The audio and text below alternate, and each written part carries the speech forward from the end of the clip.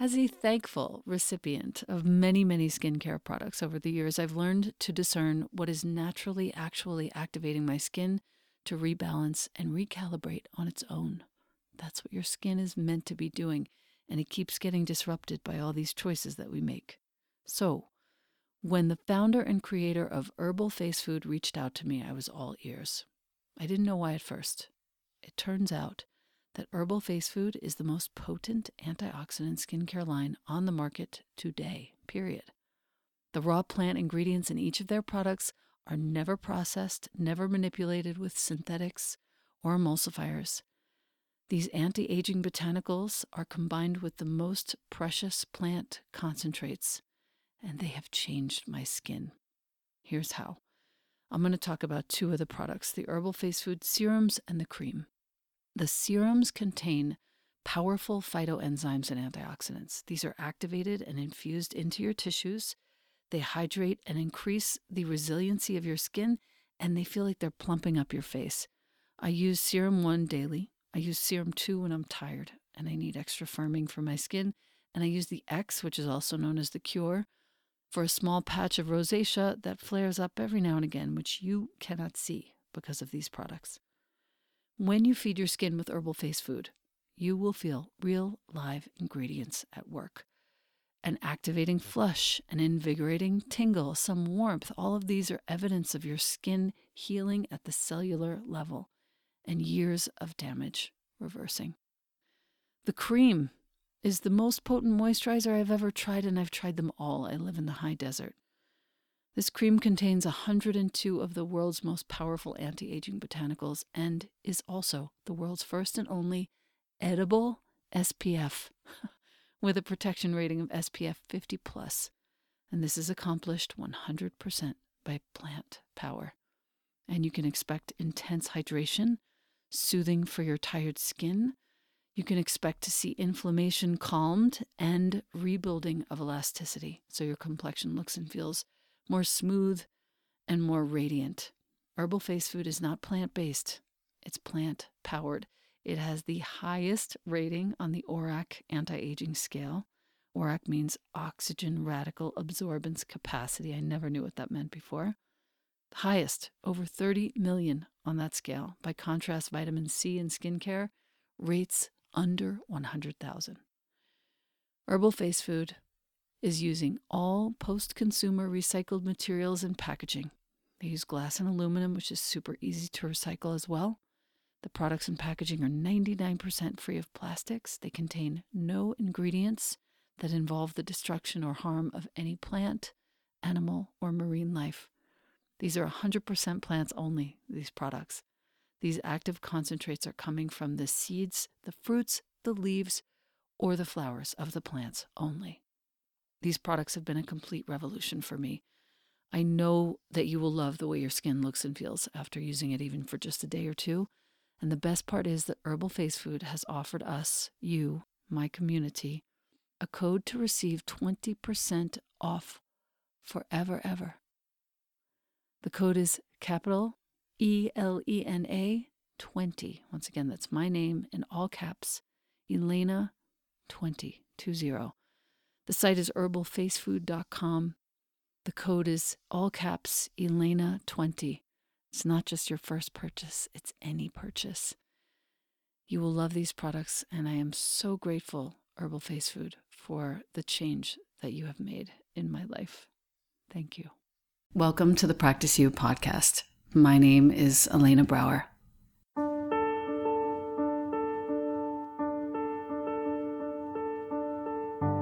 Together, we'll explore and enjoy content and conversations around mastering transitions in our relations, our wellness, our careers, our families, and especially in our missions and visions. You are invited to learn and love and listen with me. Welcome to Practice You.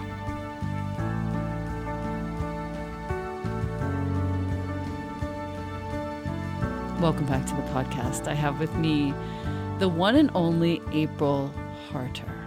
She is a former medical social worker. She has provided counseling to patients and their family members to help them cope with the trauma of medical emergencies.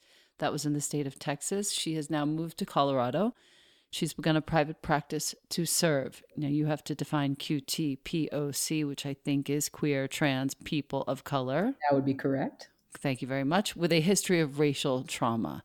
After working with QTPOC, she has decided to help prevent racism in society by working with white clients as a coach using the racist signature theory, which is something that she has developed. And finally, she has opened up the Racism Recovery Center, which is a place that provides psychotherapy for the treatment of racism. And you are going to hear throughout this podcast that racism is heretofore to be referenced as a mental illness, treatable and curable, just as Ruth King said in episode 31. So welcome, April. Thanks so much for having me. Yes. This was inspired by listening to you on the Joy Revolution podcast. It was episode 5 of that podcast, '05. And I heard your candor and your humor even on codependency, on white saviorism, the narcissism spectrum, the perceived coddling that some of your colleagues of color, let's say, are actually accusing you of, coddling white folks. Mm-hmm. The fact that not all white people are actually complicit, which we know, but honoring the history of trauma on both sides. And that is why we are here on a Sunday, woman, thank you, to talk. My first question is this: how did this become your main focus? And may I just say, on behalf of white folks everywhere, thank you for helping us be better. Well, thank you for that support. I have to tell you, when I first started doing this work, I didn't get as much support. I'm just, after 2 years of doing this work, beginning to get some support. I'm often, asked what the hardest part of this work is, and people assume that it's just simply being, working with white people that makes it so hard for me. Oh, you're sacrificing yourself. No, I set very healthy boundaries with the white people I work with. What it is just the pushback, so that now my work is starting to come through, which I'm so happy about. So again, thank you so much for the support. What got me interested in doing this work? Well, and you might hear this on other podcasts, but it's just the truth in other interviews, which is that I really didn't intend to do this work. Actually. I can imagine. It wasn't something that I just woke up one day and said, yeah, I'm going to treat white people for racism. You know how sometimes you think you're going to do one thing and then you move forward in your journey of life and then it kind of ends up evolving into something else? Well, that's basically what happened to me. If you're a good listener, that's the hope. Yeah. You know what I mean? Yeah. I mean, I think as human beings, we all, we get confident. Oh, this is what I'm going to do. Yeah, this is, and then you end up finding out, oh, I don't know what I'm doing. And I have to kind of like start from scratch. And that, right. And in so many ways, that's what I did. And I have to say that, so how did I first start this? Well, there were, I guess the first thing, and it's interesting that you are a yoga instructor and there's so many yogis listening, because actually the first epiphany that I had that really sent me on this path towards doing the work that I'm doing is in Shavasana. Corpse pose. Straight up. Because I did a little intense little yoga session for about 60 minutes and sweating my butt off, Yeah. Then I just went into Shavasana and cleared my mind. And out of nowhere, in my mind's eye, and I could feel it in my heart, and it was like, these white people aren't doing it on purpose. And I was like, what? Like, this was like, what? Because before that, I myself, with my own racial trauma, would get triggered and I would get frustrated when I first started coaching white people before I created the theory. And this was like the experimental period. And I'll never forget it. And there was this settling in my heart of, it was a grief experience. It was a release. it was like I didn't have to carry that burden on me, like I'm now paranoid of all white people because they're going to act in a racist way to me, or Right. that they're all complicit. I mean, at that moment, I go, wow, there actually is hope for white people. And again, this is way before the theory, but I felt it in my heart. And because you see, I was trying to make sense of why, when I was initially coaching these white psychotherapists, why every time I would point out the racism, that they didn't understand it. They had these blind spots they didn't understand. And I just thought, oh, these white people are so frustrating. They just don't get it. They just purposely don't want to get it. And that was my own racial trauma talking. And that was like the collective consciousness of many POC, especially black folks, which is that we're like, white people, can't be trusted. And I'll get to that in a Hmm. minute, because actually, for the most part, and this is something probably pretty unsettling for a lot of white people, it is still true unless a white person has worked through understanding their racism and really doing that heart-centered work. POC really can't actually fully trust them to a degree in intimacy. But the point was, back then, was what gave me hope was that I knew in my heart that a lot of these white people did it unintentionally. And that's why they felt so much shame, which really was a lot of self hatred. And as a clinician, I saw that as a symptom. So when I first started coaching, I didn't know that this was going to be a therapeutic approach, because the way I first approached coaching was pretty much how most, you could say, anti-racism educators do. You're teaching Mm. critical race theory, you're talking about microaggressions, lots of white people essentially hire us, POC, to point out what's racist and what's not. And then a white person goes, okay, I won't do this and I won't do that.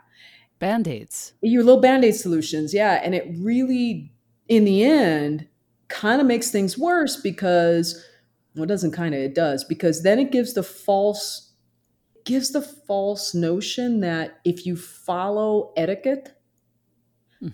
that you're going to just stop your racism. But I learned that early on, and I think because I am a psychotherapist and I do psychoanalyze, and because of my background, I feel like I was able to, and because of that asana, and because the asanas, because of the shavasana, I was able to get that insight. And I really do believe that, and I have to say, and I've never said this publicly before, I mean, that summer, I actually, just to even do the coaching, Elena, just to even do the coaching, it was because I'm now back in private practice and coaching. But at that time, that summer before the fall of 2018, I completely, I went into a huge career identity crisis. Yeah. Yeah. And I had a really spiritual experience, because I very much feel very connected to my ancestors. Mm. And I remember this moment when I was in my living room and my husband was watching television, and I just sat there. And, sometimes you can feel really conflicted and you just start boohooing. You just start crying because you feel Yeah. so terribly conflicted.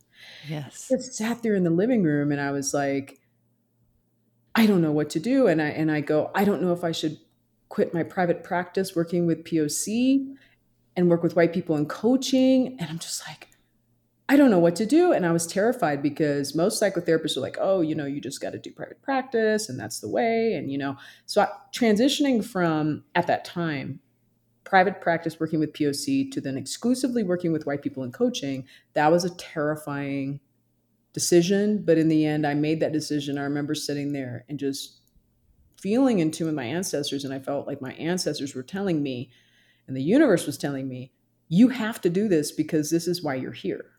Like, this is your destiny. This is why you're here. Mm. And I was, of course, crying because I was resisting that. I wanted to resist, because I did. I wanted to resist. I want to resist because working exclusively with white people is a scary thing. Yes, and I thought, this was so okay. When you do something that's never been done, Yeah. that's scary. Okay, a lot of people, they read about inventors and things, and oh, that they're so amazing. Let me tell you something. It's scary as hell when you're doing it all by yourself and no one's ever done it, and you don't have like a bunch of people going, "Yeah, we've been there, done that. We can support you." It's like, Mm, It doesn't work like that. Like you have mm-mm. support in other ways, but when you're pioneering, man, you run solo. That is like you're leading and you got to step into that frontier and get into it, into the woods. And it's like, oh my gosh. So it was terrifying, but I took the plunge. Yep. To your So knowledge, is there anyone else doing it? no, nobody's treating white people for racism. Nope. No.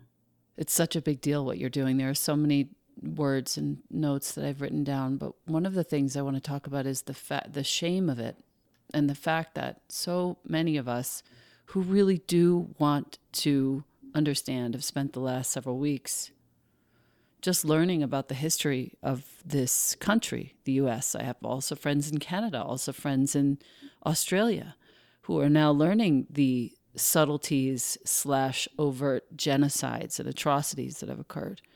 And this is the first time many of us are looking at it. There's an article in the Times today regarding the great disparity in textbooks at schools, depending on what state they're being taught in.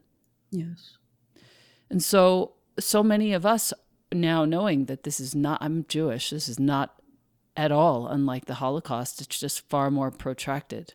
Mm-hmm. I've been to a concentration camp and I know what that felt like to be there 80 years later. So how do people go and have weddings on plantations? That's a total tangent. I'm so sorry, but I just had to No, throw that in there. no, it's all good. But most of the white people that are listening to this right now, if you're listening to this right now, you actually want to be part of this evolution. You are aware and recognizing that this is not the story that you want to perpetuate.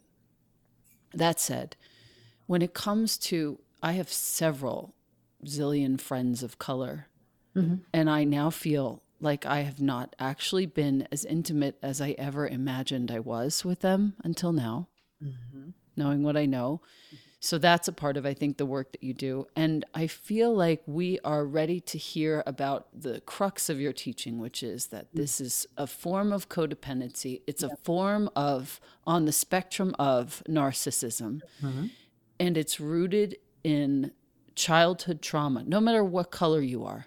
We all had some childhood trauma. On the white side, if you had to pick a side, on the side of whites, in my understanding, if you were abused mentally, physically, emotionally, sexually, you have a set of traumatic experiences that will actually contribute to your capacity to perpetuate racism and Yes. disempowerment. And then on the side of the people of color, wow, you have a whole sequence of events that have happened, none of which I, as a white person, could ever identify with, but was watching from the sides going, what is that side? You know, my head askance going, why is this beautiful girl in my class not being called on? Why? She knows the answer. Why is she not being called on? When people of color go to this experience of spectrum of narcissism and childhood trauma, they have a whole set of different traumas. And that also feeds into the perpetuation of racism, as I've seen it with the shaming and the blaming and just it's not a forward momentum as I see, but you are. Your work, April Dawn Harder, is forward momentum, and that's why you're here. Speak to me about how you discovered that this was narcissism, a form of narcissism in its various degrees, and how do we get into the childhood traumas that help us perpetuate this illness of racism? Okay. So narcissism and racism, that combo is not uniquely my idea. It's been kind of floating around now for, I'd say about good 10 years or so, in and out, the most the last 5 years. But the problem was, okay, so let me get to white fragility for a second. So Robin DiAngelo, I don't remember the year she published this book, but so she published this book about white fragility. Hmm. Okay. And I honestly could not finish this book. So I when couldn't either. I couldn't, because there was so much, when I read a book and there's so much misinformation, I literally cannot even finish the book, because then I know, okay, I can't finish it. Right. And so but the one thing that she did state in her book were about racist defense mechanisms, right? These defense mechanisms, which is true, but I had already Hmm. understood that when I was interacting with these white people, right? Initially, again, before I created the theory. And so I knew they were defenses, and I knew that it was narcissistic. And so I knew, because I knew it was narcissistic, because I knew the symptoms of of NPD, narcissistic personality disorder, because I'm a psychotherapist. So I already knew the symptoms. Plus, you know, the work that I did with QTPOC was feminist therapy. So I'm very familiar Mm. with the dynamics of abuse and neglect and sexual assault and the narcissist, and all that is within the feminist pedagogy. I mean, that is the foundation, right? Hmm. And so I knew that, but then the problem was everybody was talking about these racist defense mechanisms, but as a psychotherapist, I was like, okay, but how are they constructed?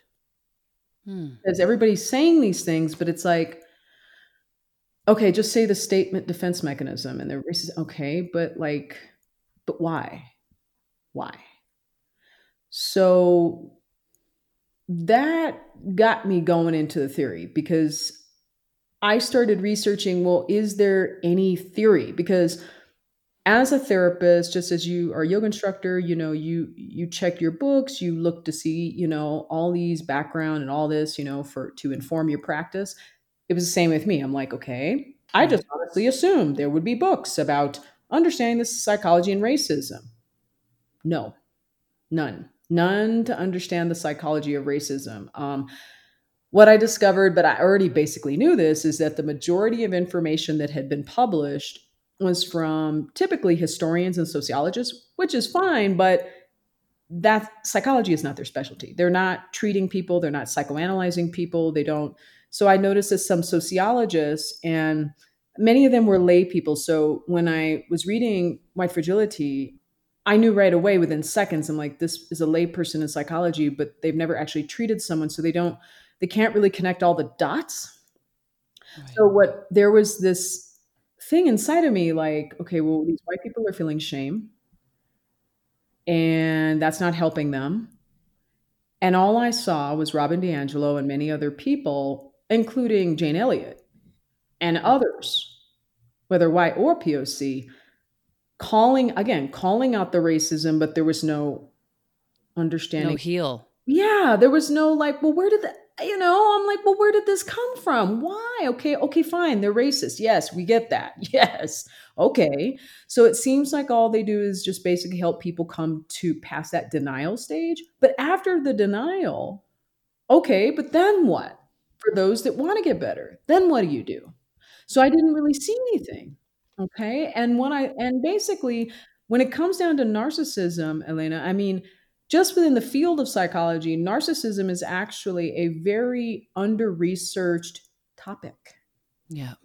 It actually, and not only that, but even let's say that you went to, I don't know, let's say you went to a therapist and you struggle with narcissism, and your insurance company won't even cover it, Oh, because they say narcissism is so difficult to treat that they're like, well, we're not going to pay for it because there's no point. They'll never get better. And I can't make this up, because I used to work for United Healthcare. I used to work for United Healthcare Jesus. as a social worker for that company. So I know already the deal firsthand, Wow. Um, They're an ALEC company, it turns out, United Healthcare. yeah. So I mean, it's just like, right? And Whoa. so just within my field, narcissism is misunderstood. Most of my colleagues don't want to work with narcissists because they're so triggered by them in session. There's very little training on how to work with narcissists. Now, schema therapy is one of the types of therapy that is very good for narcissists, but Right. and that's a compassionate approach, but it's like, you know, there isn't much compassion for the narcissist. It's just like, this person's an evil person, and they've done some bad things, but like, but back to what you're saying about covert and overt, but there's a difference between intentional versus unintentional. So Mm. when you have someone that's acting in racist ways, they're acting. on average, most of the white people that I interact with, no matter how painful it is that they say to POC, and it is hella painful, especially Mm. denial and intellectualization, which is, it usually is covert, which is connected to that codependency. And because the original work that I did was feminist therapy, I also, of course, deeply understood codependency. I have thankfully healed myself, not healed myself, but got EMDR myself Yeah. to address the trauma that was underlying my own codependency. So not only am I recovering codependent, but I also was working with codependents too. So I knew it personally and professionally, like, oh, okay, right? But okay, so here's the thing. A lot of people don't know that codependency really is a form of narcissism too, because typically when we look at narcissism, we're like, oh, you have the good one and the bad one. You have the bad one that's a narcissist, the good one, the poor innocent codependent. It's like, no, it's both narcissistic, right? And when we hear the word narcissistic, it's so, ooh, So charged. ooh, it's really like, oh, I don't want to be labeled a narcissist, But the thing is that if we really dig down deep, what Mm. is narcissism truly? Narcissism, we hear about that wounded inner child. Where do you think the wounded inner child, it's interesting because people will say, oh, I need to heal my wounded inner child. But where do you think that came from? Wounded inner child of your Outward parent. wounding. Yes, literal.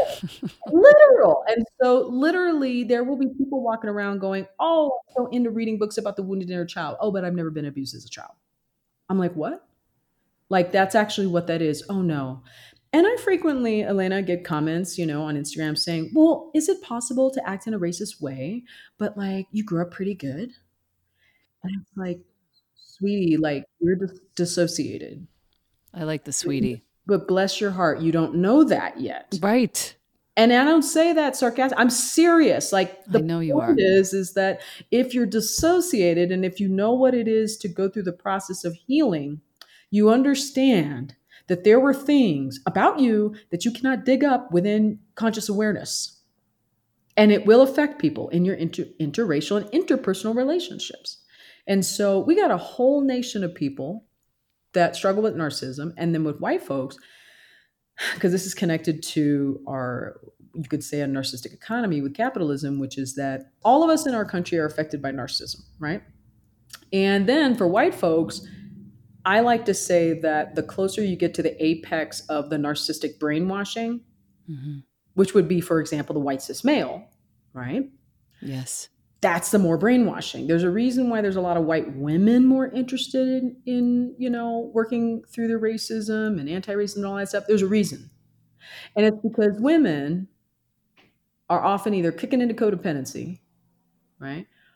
And this gets into the saviorism, or it's also because women do know on average what it is to be discriminated sexually. They understand that. So Right.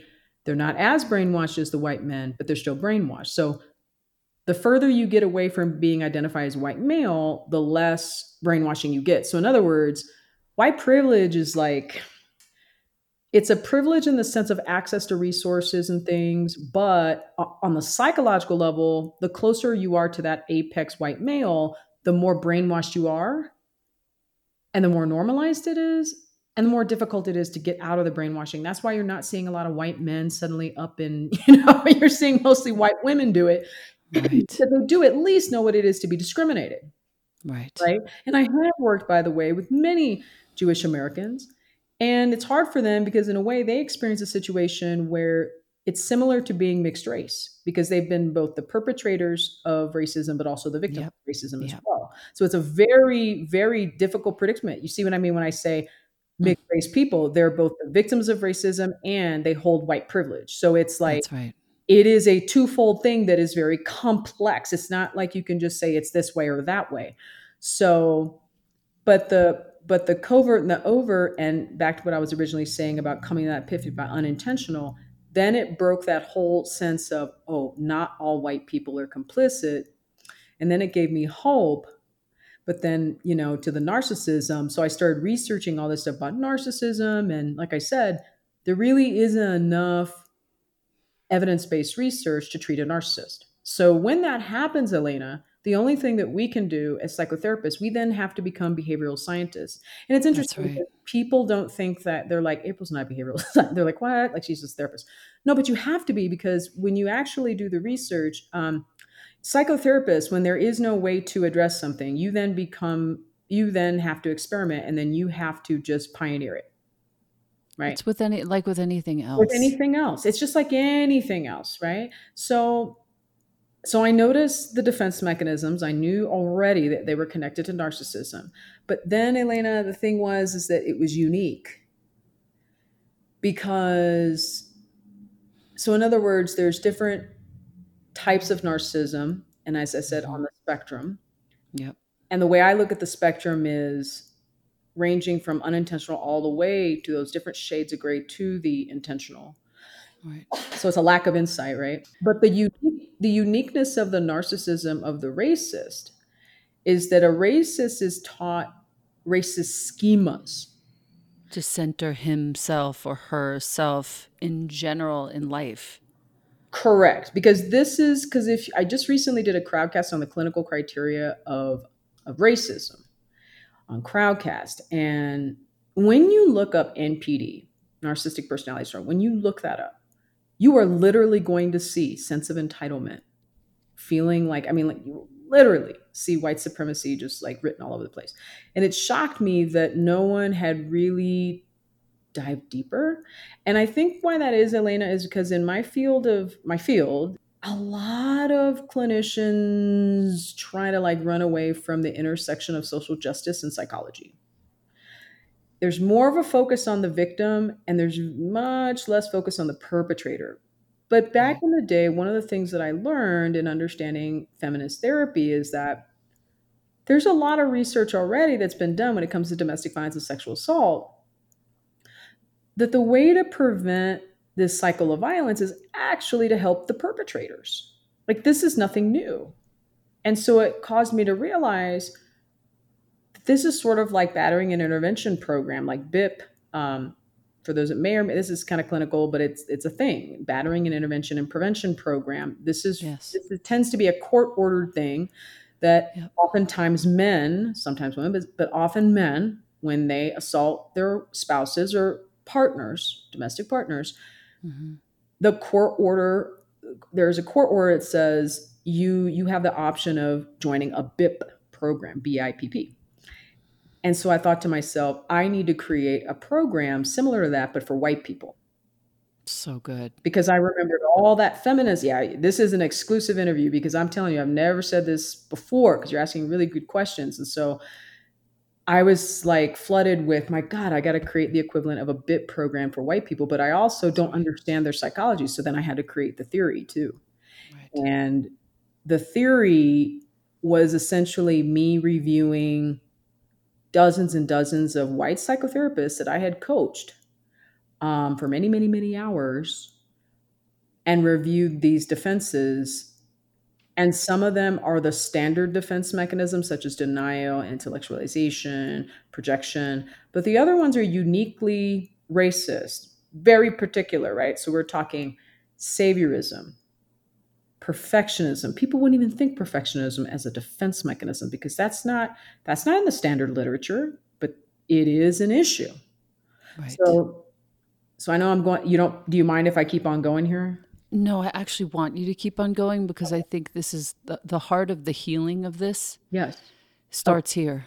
okay, cool. So I teach about these 42 racist signature patterns, right? But let me at least teach about the core seven.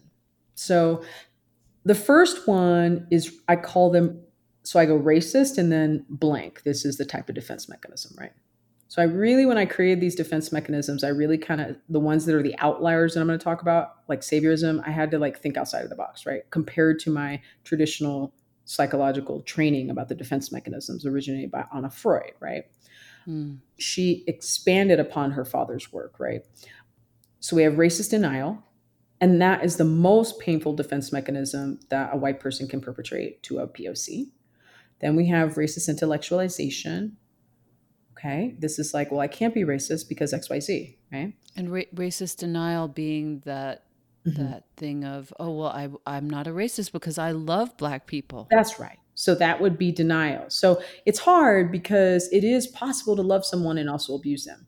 Totally. It's interesting because, when we go back to Bell Hooks, All About Love, she talks about how can you love someone when you also abuse them. But the truth is, as a therapist, you can actually love somebody and still be abusive. Actually, clinically, you can. There Um, are countless very successful films on this very matter that are very yeah, touching and poignant. totally can be abusive and still love someone. So that's what there's.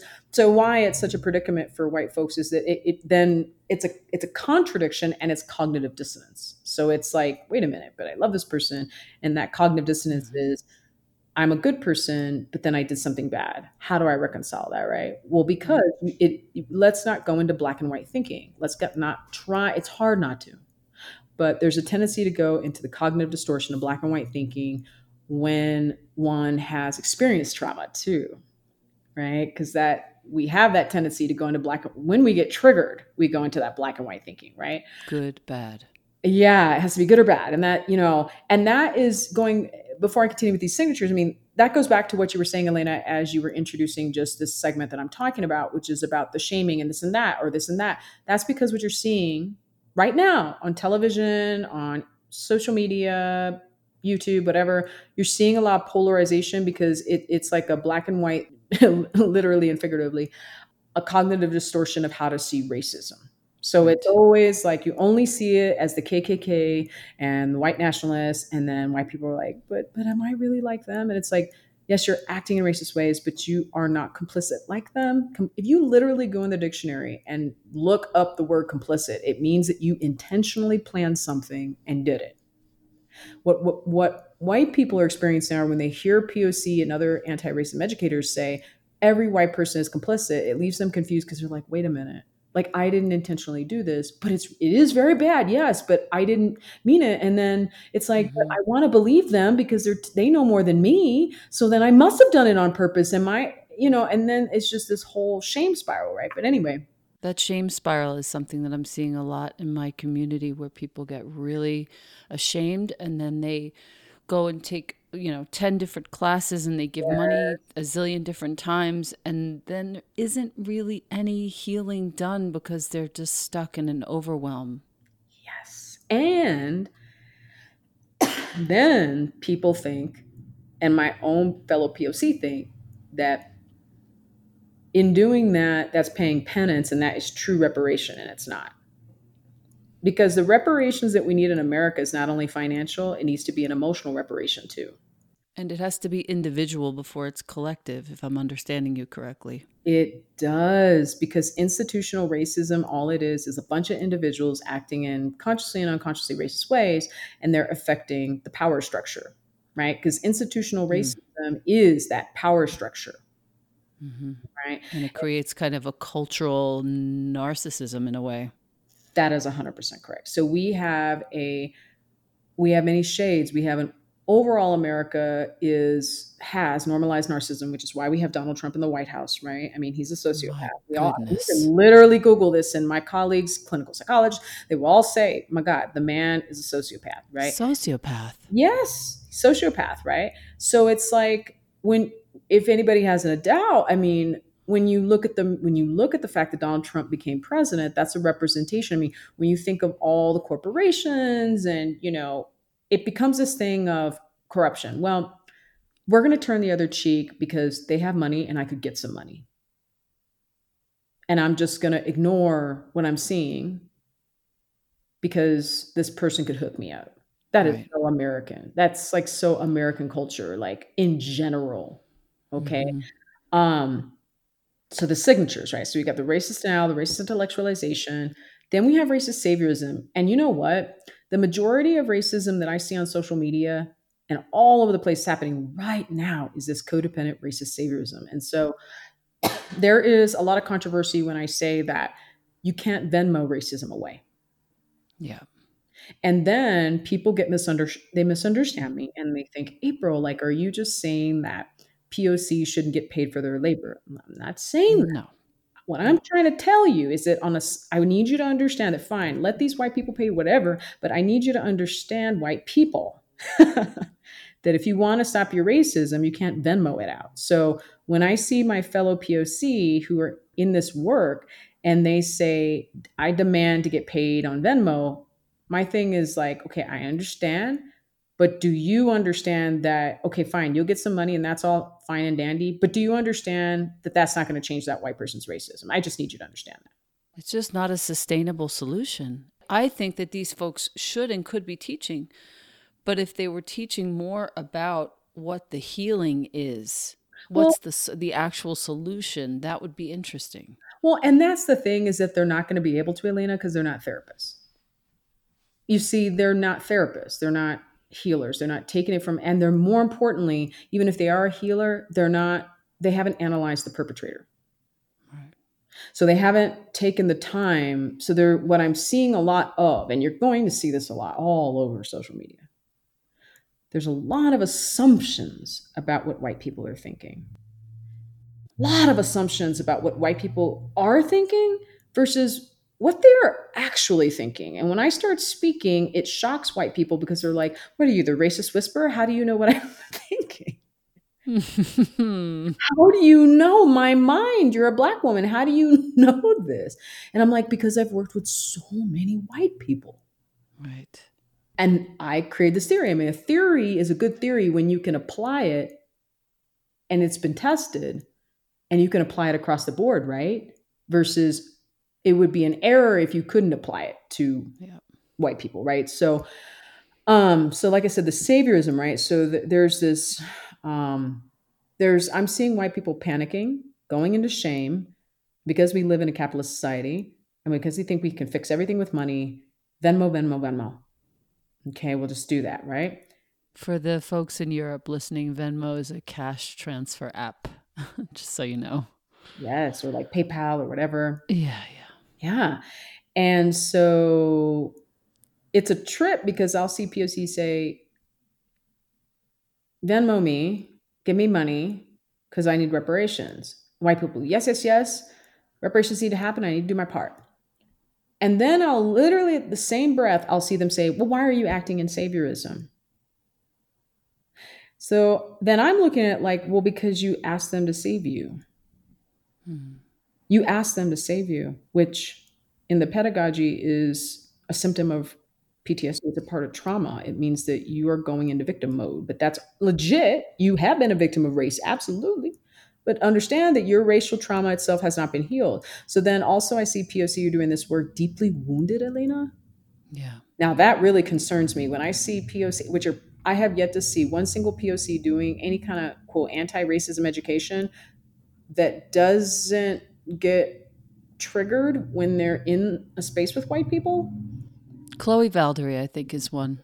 I don't know this person, but here's what I'll tell you: the Mm-hmm. white people, when white people tell me, "Oh, we think that," like you said, I don't know who this person is, but You'd love I'd be her. the judge of it because the thing is that I've also seen a lot of POC do this work, um, and they don't lash out at white people, but they repress the pain that they're experiencing, and they haven't healed from. So I'd assess that. I personally would assess that.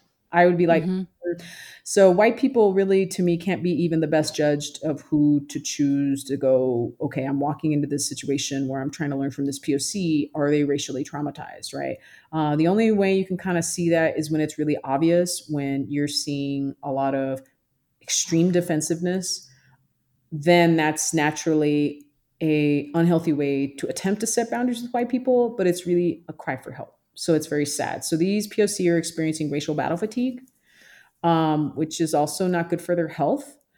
Right. And from what I can see, a lot of them really haven't had therapy to address the racial trauma. So it means that they're getting re traumatized in these educational spaces. And also, white people are afraid to go in these educational spaces as well, because when that happens, they know that they're triggering and acting racist to the POC educator, and they also don't want to hurt them. So then it becomes this like walking on eggshells thing where white people go into a space with a POC and they're like, well, I know I'm supposed to learn this. I'm going to force myself to learn. I don't even know if this POC can hold space for my racism Mm. because I'm going to act in a really racist way and I don't know when I will. And whatever I say upsets them. And pretty much 9 times out of 10, they're, I mean, course they're going to say something racist. That's why they're there. But back to the healing, that's because, Elena, when it's actually, I'm going to tell you, it's unfair actually to expect any of these people to do this work like I do because they're not licensed psychotherapists. I'm actually treating them. What they're doing is teaching performative allyship. And when I mean teaching performative allyship, it means that they're teaching those rules of behavior like etiquette. Their objective is not to help people heal. Their objective is to get white people to behave. That is actually what they're doing. And so, what white people on average are trying to do is they're just trying to behave. But that etiquette, though, is not authentic because etiquette only works when you're meeting someone for the first time and then you may not see them again or you hardly ever see them. I'd say that's when etiquette, not so bad. But what if you're actually in an intimate relationship with a POC? They could be your client, they could be your family member, they could be one of your friends. Okay, that etiquette won't work. And what usually happens is that the white people that come to me, they've already learned the etiquette and memorized it. And then when it doesn't work, because they all have to go through you could say the stages of grief where they have to learn all the anti-racism rules of etiquette, and then they crash and burn, and then they go, wow, this doesn't work, now we're going to work with you. Like, all white people have to go through this. Like, I have seen this consistently where this is what has to happen, because white people, when they act in racist ways, they then can't trust themselves. Right. They struggle trusting themselves, and then they're like, then what they do is they judge competency based on the color of one's skin, or like how many Instagram followers someone. I mean, at this point, like, they can't even trust themselves to make a decision about who to even get educated by, right? They don't even test, like, to see if the educator has a track record of success. And even if they do, those testimonials, I will tell you what, this is like a real elephant in the room. All my coaching clients will say this to me. They're like, April, I was afraid to say, I would never publicly say that this person, I lied publicly because I didn't want to say anything bad about this person because then I'm going to get attacked. Like, these are the little secrets that are told to me in coaching. Right. And they're like, they don't even want to say this is ineffective. Right. And so that's where I'm also causing a lot of white people to feel uncomfortable, is that I'm saying what a lot of white people actually confess later, but they're scared to death because they're like, Right. we don't want, some of them go, well, I'm scared to agree with what April's saying because then maybe I'm acting even more racist. Like, no, it's called either works or it doesn't work. So, what's interesting about this, but but at the same time really terrible, is it's like saying we can't even take racism seriously enough for it to be scientific because it's all about image, of course, back to perfectionism, right? It's not Right. even about competency. It's just about what looks good and what feels good, but it doesn't actually work, which is very superficial, right? And that's, if we're really genuinely trying to stop racism in society, don't we need to create evidence-based practice? Evidence-based psychotherapeutic practice. Right. So I'm coming from the psychotherapeutic background, like, we're evidence based. So yes, it's not fair to actually, I will critique these people, but like, the truth is that they're not healers. They're not psychotherapists. They're not, essentially what they're doing is that they're walking into a room full of perpetrators who have a history of mental illness, which is trauma, rooted in trauma. And they don't know how to interact with, so you got traumatized POC with traumatized white people, then white people acting as perpetrators who have also had a history of trauma, childhood trauma, and they're spewing that onto POC educators and POC in general, and then POC are then getting victimized and at the same time trying to teach. It's like a bunch of traumatized kids Yes. just running around on a playground, victimizing and violating each other. Correct. And this is why you're seeing all the drama on Instagram for years now when it comes to anti-racism spaces. This is why. And when I see the cults of these white women that go picking on other white women, that they do these call-ins, they're really getting into cult-like behavior now. But why would they do that? And I don't say that to shame anyone listening, but listen to me. That's the symptom of codependence. Because let me tell you, a really twisted thing that happens is that then these white people follow some of these influencers with however many hundreds of thousands or millions of followers, whatever. And they're, very famous. And then they famous on Instagram. right. So then they post things on Instagram that are actually really shaming and very shaming and not really working toward a solution. And what I've learned in the work that I've done these past 2 years, as I observe this content from them, they know that that's going to increase likes. They know that if they post something that essentially traumatizes white people and makes them feel themselves, that it's going to cause the white person then to kick into saviorism and want to save them and now send them money. So essentially, a lot of these influencers are actually financially exploiting white people who are going into shame spirals. I don't, do you think they do that intentionally though? Like, okay, I'm Oh, yes. aware that you are going into saviorism, so I'm going to take your money. Yes, because I have literally had conversations with these people. And when I confront them, they just get pissed and essential. Yeah, yeah. Oh, yeah, yeah. Mm. Um, I can't say that all of them do, but I would say the main ones are, you see, when I started doing this work in 2018, like, first of all, I did the same thing initially. Mm. Would copy and I would go, ooh, so I'm getting into anti-racism.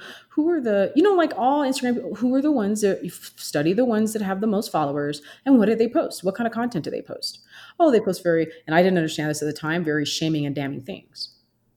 Right. Okay, so then I initially started doing this. I started getting followers because that's how they get Right. followers, by shaming white people. And then they feel guilty and they say, we need to follow you and give you money because we're ashamed of ourselves. We now remind ourselves of how terrible we are. And we need to be, Mm. and then white people are like, we need to be reminded of how terrible we are every single day. And that's why we follow you because we can't be trusted and we know it. And we need to be reminded that we need to stay in check daily. And right there is the triggering of the childhood trauma of the Yes. dad or the mom who said you were fat, you were skinny, you were ugly, you're not good Yes. enough. Yes, the perfectionism, the Oh my God. codependency, you're not good enough. So it's this really enmeshed relationship that happens between these followers and these Instagram influencers. So then the Instagram influencers become that exactly. They become the abusive parent and they don't even know it. And they're really what they think is that they're espousing anti-racist. Like they think that they're doing social justice.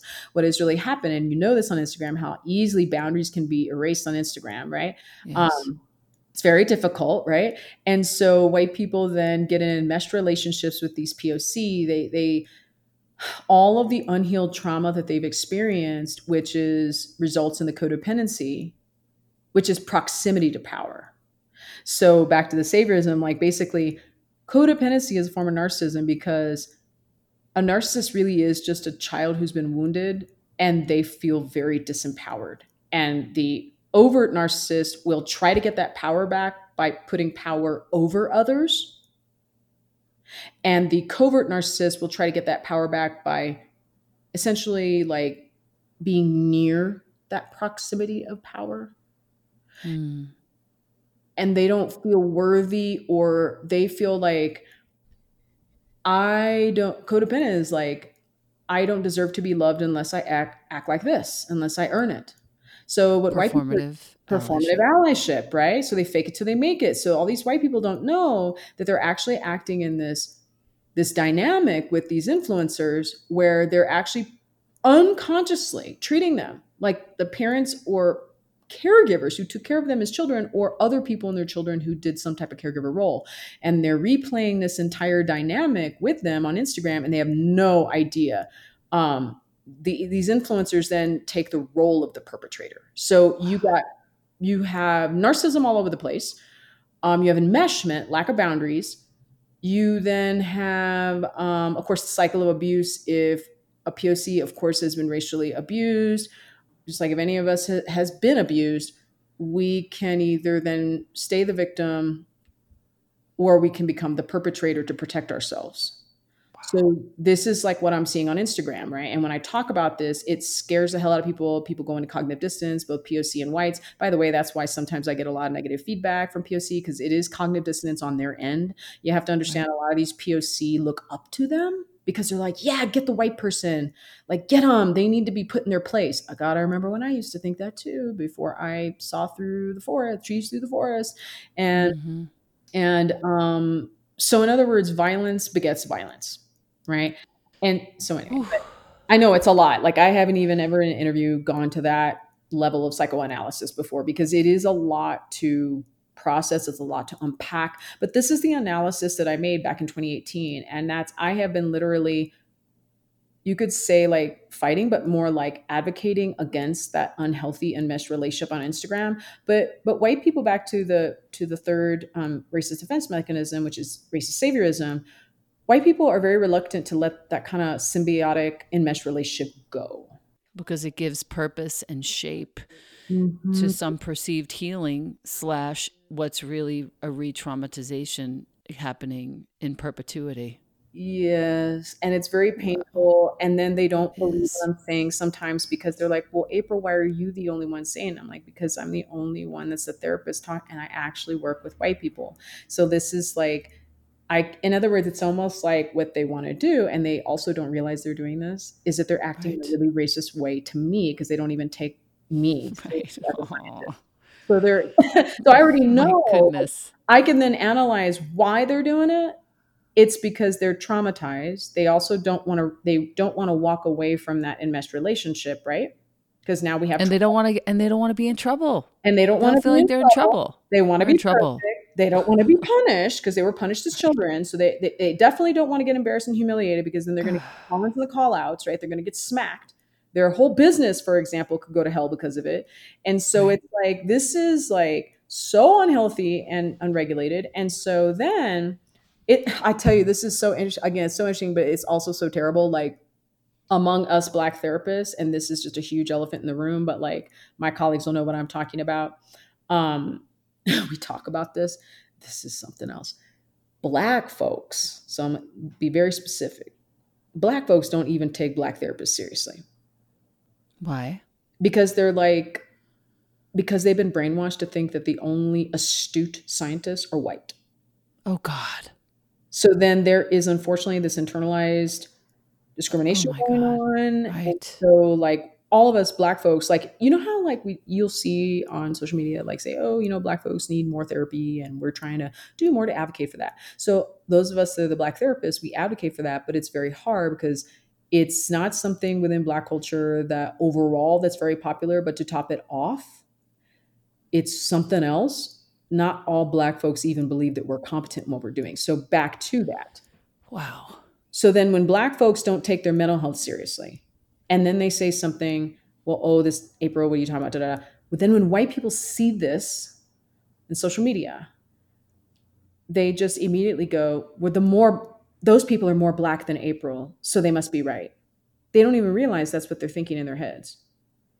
Wow. And so they then judge everything not based on critical thinking. They suspend critical thinking because unfortunately that in and of itself is racist because it's like saying that people of color are not capable of science. Mm, It's like saying that we aren't even raising the standard or even expect a standard. Because at mm. this point, it's not even about solutions or standards. It's about let's just not feel as bad. That's Wow. how low on the totem pole it is. This is a this is a real eye-opening If it was understanding. How do we even remotely begin to fix this? We have to make therapy cool. yeah, we do. We And have to make so, therapy cool. I mean, imagine like Elena. I can prove this point further. I guarantee to you, if a white person, let's say it was a white person, they said, I'm going to come up with something. Wouldn't a white person not want to follow that person if they've been proven that they can't actually solve the problem? Right. But if it's POC and they can't solve the problem, they're like, oh, we're not allowed to say that because who are we to judge? Because we don't even know how bad we are. So we just have no viewpoint now.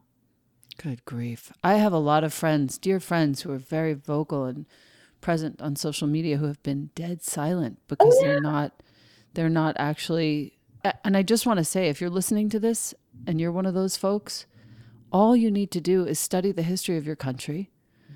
Go through the tears, the pain, the anger, the frustration of not having been taught the truth, yeah. and then choose how are you going to unearth your childhood trauma, your layers of narcissism, whether you're aware of them or not. We all have them. I have them. Unearth those layers, set sufficient boundaries, and begin to actually open your mouth about what you're going to do about it, whether it's go to therapy or amplify someone else's voice or whatever it is. Yeah. Well, That's all that we need to do is learn. well, that is true. I think that it's more than just learning, though. The most important part as a white person is to hold space for that cognitive dissonance, which is white people are conditioned to treat white people kind of decent, and even then we know that that's not 100% true, but they're Right. still conditioned to treat white people better than POC. But here's something that I will kind of like confront you on with love, Please. seriously, which is that this is again another thing that I kind of break this rule. One of the rules of anti-racism is you got to use your white privilege to basically like advocate for POC, and I'm going to say that that's not true, and I'm going to tell you why. Great. I'm going to tell you Teach. why. Because guess what? Right? White privilege is racism. How can racism stop racism? That's saviorism. And you know what's great is that I was actually a dear friend of mine actually called me out for that, and I was like, I Yep. swear I'm not doing that. Audre Lorde That's right. said that you can't use the master's tools to dismantle the master's house. Right. So what's happening too is there are a lot of POC who don't understand all that, the patriarchy, how that all ties in. Like it's complex. The point is very complex. Mm, So, but back to the savior. So they have the saviorism, then we have racist perfectionism, which is right. mimicking. So this is, you're going to see a lot of saviorism in social media, a lot of perfectionism, mimicry of basically following the rules. And this looks, I want the coveted title of being anti-racist. Okay. And then 5 would be racist projection. So racist projection is the fifth of 7. Racist projection is whenever a white person essentially calls in another white person. That's because POC anti racism educators teach that white people need to police other white people. And this is the thing. If a white person wants to police another white person, like they need to understand first of all, can they actually stop their own racism legitimately? Have they healed from their race, from their narcissism, from their racism? Have they themselves done it? Otherwise, it's hypocritical.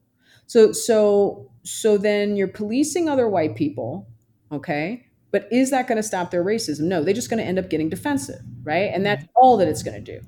Right. So projection means that when a white person's more focused, and this is like so much all over Instagram, when white people are more focused on other white people who are more appear more racist than them, and then they usually end up bypassing their own healing process to focus on that other white person. So then they don't even know or want to hold space for their own cognitive dissonance. It's very painful. It's so much easier to focus and project onto somebody else. Right. And this is what happens too. I've seen that. The sixth one is racist rejection of whiteness. Now, a very extreme example would be Rachel Dolezal. Rachel Dolezal was a white woman that pretended to be black. And she was in Washington State and everything. And there's also a wonderful documentary, I believe, on Netflix with Rachel Dolezal. But so this is what happens. Let's say, for example, I'll use New Mexico as an example because actually, a year and a half, 2 years ago, I actually went to New Mexico for the first time. I stayed in Santa Fe and then I drove to Albuquerque and I had a good time just kind of eyeballing Santa Fe and Albuquerque. And one of the things that I found very interesting about Santa Fe is how there's so much like there's racism everywhere, but like Santa Fe in particular, and a lot of rich white folks in Santa Fe. And I just made a lot of observations, and there were a lot of white people in Santa Fe who love indigenous culture, and they essentially reject their own white ethnicity and their background, and they don, it's like, in other words, cultural appropriation. And they kind Yep. of like think, the way to get away from racism, from my own racism, is to literally distance myself from my own ethnic background. That's That projection. well, it can be, but it's just literally the rejection of whiteness. Like you literally dismiss your own whiteness in order to basically be safer for POC to approach you. Still a perpetuation of racism. It still is a perpetuation of racism because why? Mm, Because anytime you bypass that cognitive dissonance, you're still acting in a racist way, and right. it's often unconscious because it's a defense mechanism. Because defense mechanisms are all unconscious. And why are they unconscious? Because it's connected to dissociation, which is connected to trauma. Okay, so I want to hear the eighth one, and then I want to talk about this cognitive dissonance Seventh one. bypassing. I think Seventh one, yeah, sorry. the final one is probably like the most, in a way, kind of the most painful of all, in a way, not to POC, but it's probably the most jarring for white people, which is racist leadership. Racist leadership is when white people such as Robin DiAngelo and Jane Elliott, they have not healed from their racism, and yet what are they doing? They're teaching white people how to stop their racism. They are literally, bless their heart, the biggest hypocrites on the face of the earth as far as like addressing racism. So, but I want you to keep in mind that they just don't know that there's anything else. Like they really do believe that they really do think they're doing their best. Mm. And you'll even hear Robin DiAngelo say, well, it's a lifetime of work and I still harbor racist feelings. Well, isn't that concerning that after this many years you've been doing this and guess what? Like you literally doesn't that for 1 second you think like, okay, you've been doing this for however many years and then you still act in racist ways? How does a white girl avoid that pitfall? Ooh, that's what I'm here to do. Right. That's why I'm doing the work that I'm doing. Mm-hmm, mm-hmm. But what I will tell you is this: how do you avoid that pitfall of getting into learning about performative allyship, which is pretty much, 99.99999% of the content that's out there? Yep. It is praised, and it is even Ibrahim Kendi. I mean, I am kind of a heretic within this, but I do speak truth to power as a therapist. Like even everyone gives so much praise to Ibrahim Kendi. I think Ibrahim Kendi is wonderful as far as statistics and history because he's a historian and understands sociology. But boo, like don't try to psychoanalyze white people because this is out of your scope of practice. So it's like when I couldn't finish that book either because there was so much misinformation in there about the white psyche. Like there was Right. so much. I was like, and then all I saw was white people going, "Oh, we love him, Ibrahim Kendi, and white fragility, and that's the Bible." And I'm looking at this going, "This is not helping you." And when I say that, people go into a state of denial. They're like, "Well, wait a minute, but they're New York Times bestsellers, and they're rich, and they're famous, and everybody knows them, and they have credibility." And I'm like, "I'm sorry that I'm not famous yet, but like I am telling you." That this is not going to hold weight in water, and I can prove it to you. Do you continue to have you been able to stop your racism? No. Okay, that's my point. Oh, but Yeah. it's a lifetime of work. I used to say that too. When I first started this work, I would get really defensive because it's my own racial trauma. And the white person would say, "But April, I've done what you've said, and I'm still acting in racist ways." And I'm like, oh, how dare you? Like in my mind, I was just like, how dare you even say that? You're white and like you should know your place and like and oh, it's a lifetime of work. And I just Mm. literally just copied all the rhetoric that I had heard because I thought, well, I guess that's just the way it is. Right. But then my ethics started to kick in as a social worker. I'm like, no, There's more. I'm selling them a bill of goods. How can they pay Yeah. me and I can't even help them?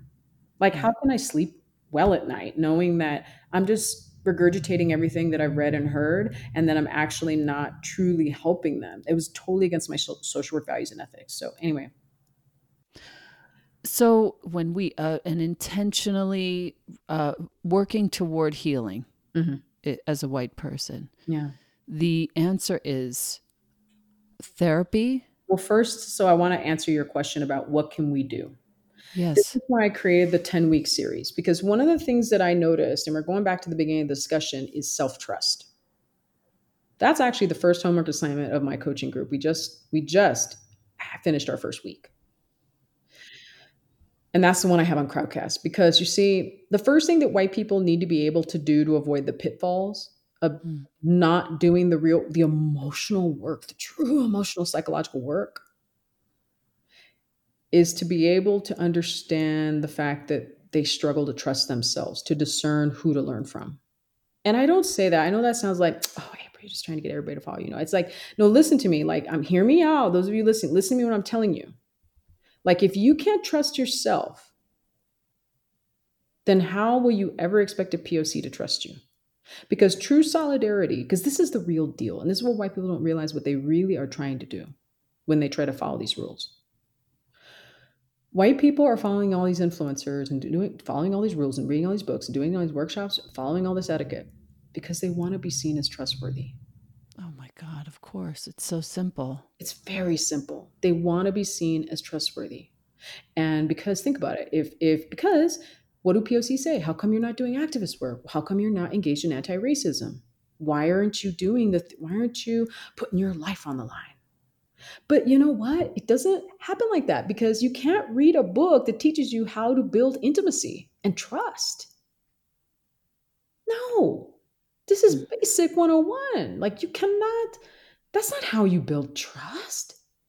And so white people, first of all, just need to learn how they need to learn the courage to trust. So there's actually a book by Cynthia Wall, Spell her last name. Cyn. Oh, Wall, Hmm. Wall. So, but Got her it. so Cynthia, Cyn.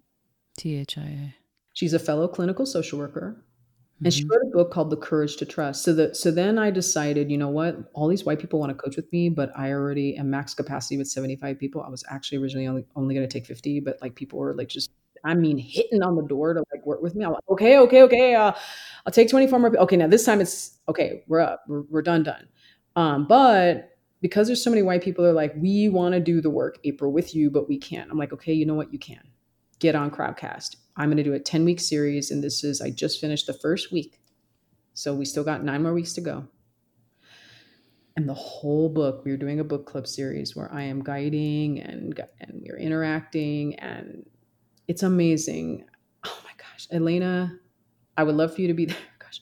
Elena, like when you sign up for that, right? Because I know you probably will. I mean, you will.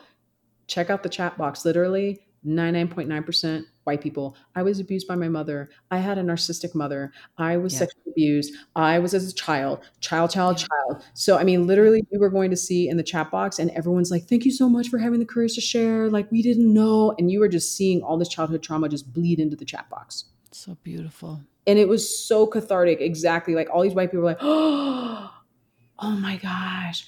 Now, they're just like, I had no idea. And see, it's one, like I said, there's a lot of assumptions about what white people feel and what they experience and what is at the true core of it all. But in the work that I've done, I've studied them, I've actually worked with them, I've done the work myself. Hmm. This is the core of it. And Yep. but that's what white people need to learn how to do is they need to learn how to understand how their childhood trauma has affected their ability to trust themselves, to discern. And also, when they then can work on trusting themselves, they can then learn how that's like the foundation to learn how to be trustworthy In general, in general, but to and all people. especially to a POC. But especially to all, yes. So what a lot of people don't know about my work is very holistic. People think, "Oh, April, we already have a therapist, but we just want you for the racism." And it's like, no, I'm a No. therapist. Like, I'm here to help not just your racism, but like all of your relationships too. So Yeah. what a lot of white people discover is that when they come across my work or they learn from me, it's like, or have therapy with me, or they do coaching with me, they find that all of their interpersonal relationship, their intimacy goes up tenfold. Sure. Because they're just able to trust themselves so they can be more open and honest And with vulnerable. anyone else and Yes, which vulnerable, right? comes back to that shame and vulnerability. I mean, like Brene teaches. I mean, she was my professor. I mean, this is another big part of it was when I first started doing this work, I thought, my God, like you can't shame people to change.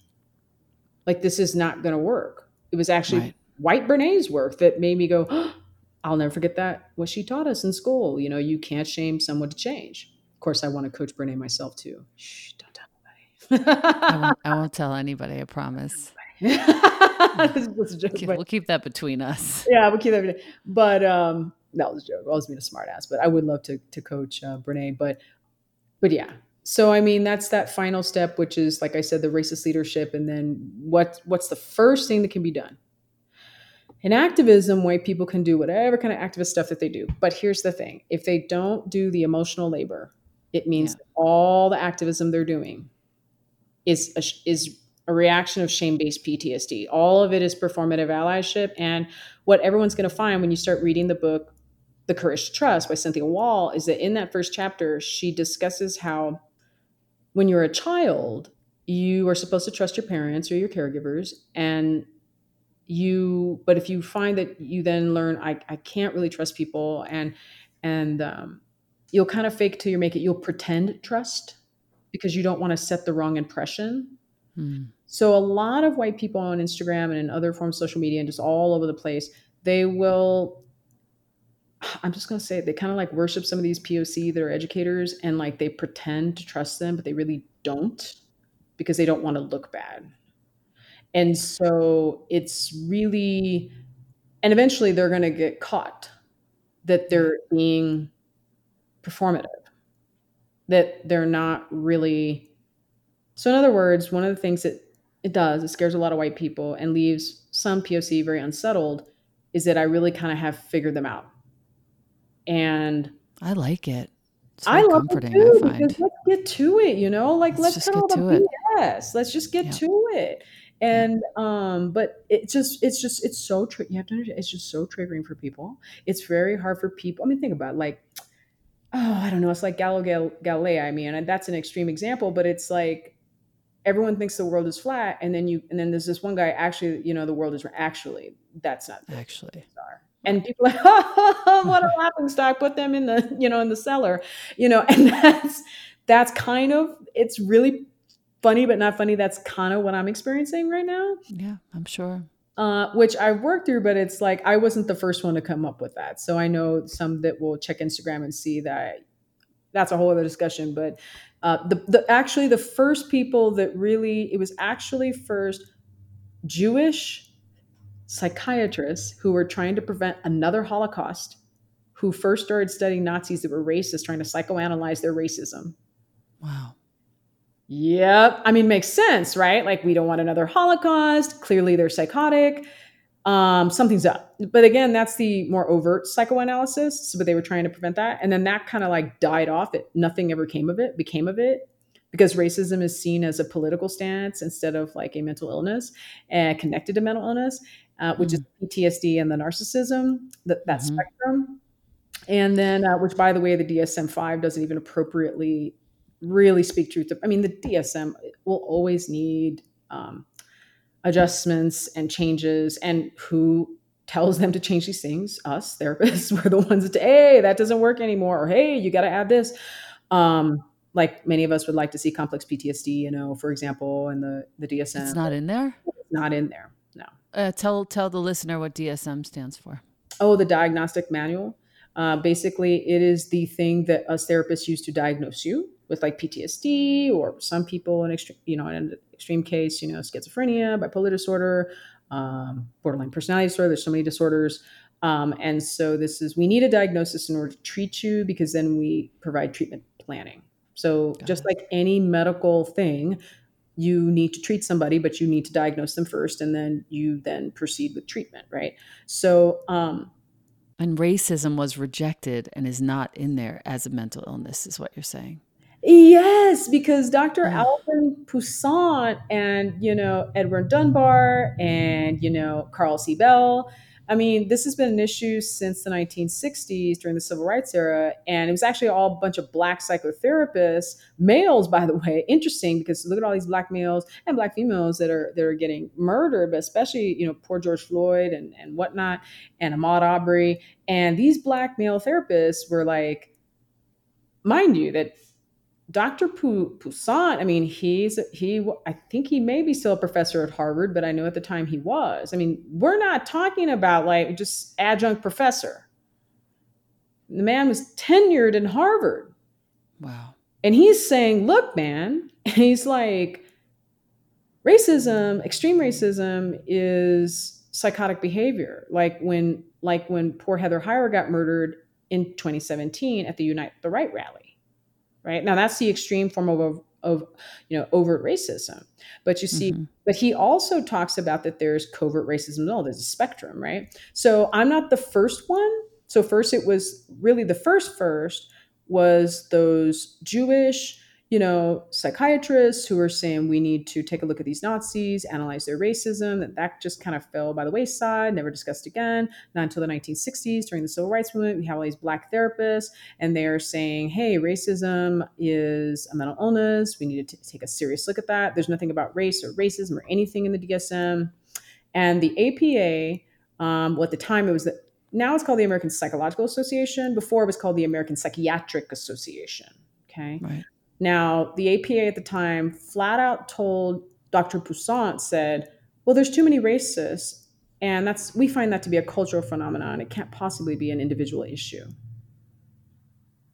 Wow.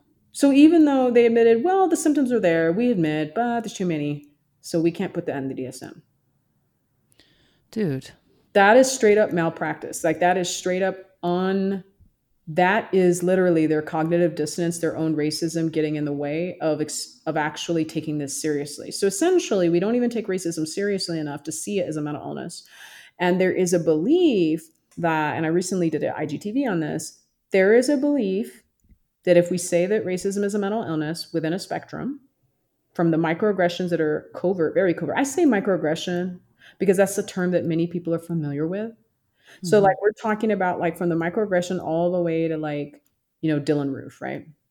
God, I was just thinking of him. I know who doesn't, and all the way Dylan Roof, we're talking like, big time killings, right? Yeah. Um, If you haven't seen it, if you're listening to this and you haven't seen the movie Emmanuel, please watch. yes. So it's like, we have this whole thing. And so there is a belief, and I want to go ahead and answer this question because I already know I get it so many times. People say, well, if we call racism a mental illness, then the perpetrator can plead insanity and get away with murder. Oh God. People say this again and again. And I'm like, no, it doesn't work like that. That's called forensic psychology. Right. They don't get away with murder. There's plenty of people who are in jail who have mental illness. So there's like a misunderstanding in general, Elena, about mental illness. And so I again, what I'm see. trying to say is that I then get a lot of, like I said, a lot of racism and a lot of, I am constantly just like Dr. Poussaint, even though I'm very skilled and very agile and this is what I do and I'm a scientist, what I say is not taken seriously because I'm not like famous. And number one, and number two, it's because I'm black. I mean, and I know that for a fact. Poussaint knew the same thing. He knew the same thing. We went through the same thing. If it was a white person saying this, and he did say this in a video, once the white people kind of started exploring this, then people took it seriously. Mm. But black person says it, it's like, well, she's not really credible. Who is she? Do other black people back her? If they don't, she's not credible. All they care about is the color of someone's skin. They don't want to look at Right. science. Again, critical thinking is just thrown out the window. And that in and of itself is a reflection of their racism. We're going to suspend, we don't even have to expect POC to be scientific because that's not what we're concerned about, right?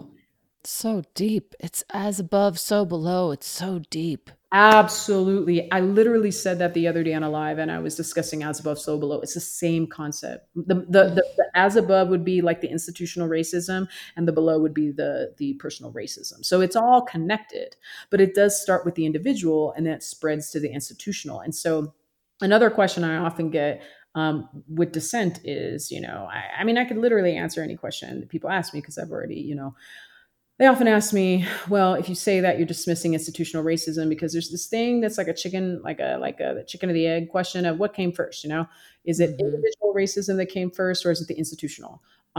It's the individual that started it first. And then it spread into who do you think creates the laws, the policies? Individuals. Hmm. I mean, it's basic. And for some reason, people like when I say that and they're like, oh, now they get it. But it's like that's how far Elena, we have a long way to go to learn about as I'm sure you've heard in this, and then like um we have a long way to go in understanding the psychology of racism. And many that are also listening, if you will find that, oh, here's another one that I always get. I can't help it. I just can't help it. I Get it. constantly get asked about my grandmother's hands. I mean, I am constantly asked about this. They think that my grandmother's hands is similar to the work that I do. People will say, April, but have you read my grandmother's hands? And just like what you do. And I'm like, no, it isn't like what I do. And I couldn't finish that book either. Tell me more. I couldn't finish that book because within the first like couple of chapters, I started seeing the same mistake that I made at the beginning that I just told you. And it was basically that all white people are complicit. So then I knew at that moment as a clinician that this person hadn't worked with white people. They had not worked with them to address their racism and on a serious psychological level. I could tell. That was an assumption. Okay. That was an assumption. And I just go, oh my gosh, so this person's now going to predicate. But I could tell in working through their book that just skimming through that they definitely had a lot of experience working with POC and racial trauma, just not working with the trauma of the perpetrator. And that's what people have to understand is that in order to end racism in the world, like we need to do two things. We need to heal the victims, and we need to, as in, it's not the victim's fault, but just for the justice aspect also, healing Right. justice. The I think that all POC who have been the victims of racism, like they really need to be able to heal from the complex PTSD that they experience because of Right. racism. Right. But more importantly, even if they get the healing, and this is really, really extra why I'm doing this work, even if they get the healing, they're going to step right out into the street and get re victimized again by white people. So I was like, what is the point if we can't heal the environment? And that's why I do what I do, because I am addressing the psychology of the perpetrator, because otherwise, POC are just going to step right into another landmine again and again and again. And that's what perpetuates their pain and suffering. So, and white people themselves emotionally are immature. That's why I love it when white people say, it's very interesting to me. They'll say, I've been in therapy for 5 years and I never knew that I had this degree of childhood issue. And I said, Yeah. because racism makes it to where you can go to a therapist and address a lot of things, but it still isn't addressed. And it's like a part of an intrinsic part of you that hasn't been addressed. It's not just a social justice issue. It is, but it's also deeply psychological. And so I'm heralding a cultural change, Elena, and it's going to take time. Yeah. But I think I'm starting to understand the whole idea of that most whites are complicit in white body supremacy. That whole idea goes out the window. Correct, because what they are now, what I can tell you is that they're all brainwashed. Sure. They're all And the brainwashed, but they're not all complicit. and the only way to work our way out of that, Mhm. I'm just recalling my grandmother's hands and how he uses the example of his wife seeing the employee at the Walmart checking only the black people who left the store to check their receipts and not the white people as Yeah. the first example. Um, if we are to start to heal this, Hmm. I think there are two ways. There's one way, which is what I said before, part one, just learn the history, learn the story, because if you don't have that, you won't feel the urgency to address your own trauma. Hmm. But then two is get to a therapist. Hmm. And also understand too that it's important to get to a therapist, but an unfortunate thing is that if I've also been asked this question, well, can I just go to a therapist and address my racism? And I will definitely not be the one to sit here and tell you don't go to a therapist. But the problem is that if you go to a therapist and they haven't learned what I've taught, so it's sort of like saying you're going to go to EMDR, but the person's never learned EMDR training or isn't certified. So then if you just go to a therapist to get healing with your childhood trauma, if here's the crucial part. If the therapist hasn't been taught by me this theory and this method, if they can't, because the magic happens when you connect the learned racism with the childhood trauma. If you can't do that, you're not going to get it. I And got that's it. why eventually I got to create, training books for therapists and things like that. Because now once I do that, then these therapists will be able to do it, because then they'll have the resources and the training and the know-how, and they'll get certified, and then they can do exactly what I do. But at the same time, those white therapists, actually a requirement of this, of training them later, will be that they will have to be coached by me directly, Yeah, because that I none of get. them will be That I competent get. in doing any of this work. Otherwise, what are they doing? Kicking in right into racist leadership, right? They just want to bypass that. It's like, no, you need to do your own emotional labor first. And then when I know that you've done what you need to do, then I will train you. And it's the same way with POC too. There's a lot of POC that say, well, I want to learn from you and let's help these white people. I'm like, well, but you need to get your racial trauma healing first. Because And you're that's the individual work. because you need to do your healing, because you are going to act. So in other words, you're going to act in countertransference in your session. You're going to get very Yeah. triggered by this white person. Yeah. So they need to do all that preparation just to even learn from me. It's that complex. It isn't like we want quick solutions. It's not going to happen like that. So I always teach people on Instagram, my coaching clients, it's not it's a process, not a race. Mm-hmm. Mm-hmm. Everyone wants to race this because everyone's scared and upset. Listen to me. Think we're going to be able to dismantle racism in America with a book or with 10 steps or a few classes or a few sessions of therapy? I tell you what, got another thing coming because this is some Mm-hmm. really deep intergenerational trauma on both sides. And we got to go deep. And we now that commitment has to happen. But again, going back to that first step, which is discernment and self trust and learning to be a trustworthy person. That's Yeah, true solidarity. And that's essentially what white people really actually want is to be, they want to be allies, but they that's can't right. be allies unless they can be trusted. So for the POC listening, know that I know this is probably going to break your heart, but you know it's the truth is that white people really can't be fully trusted until they've worked through this stuff And can trust themselves. and can't trust themselves, Mm. which just triggers more shame, a whole shame spiral. So it's like, Yeah. it's going to take time. I always say that white people need to go through a grief process first to come to the realization that anti racism will not address their personal psychological issues. Right. If that's what's happening, that white folks need to go through those stages of change, that it's a Right. special type of, psychological focus on the perpetrator. They have to go through that first.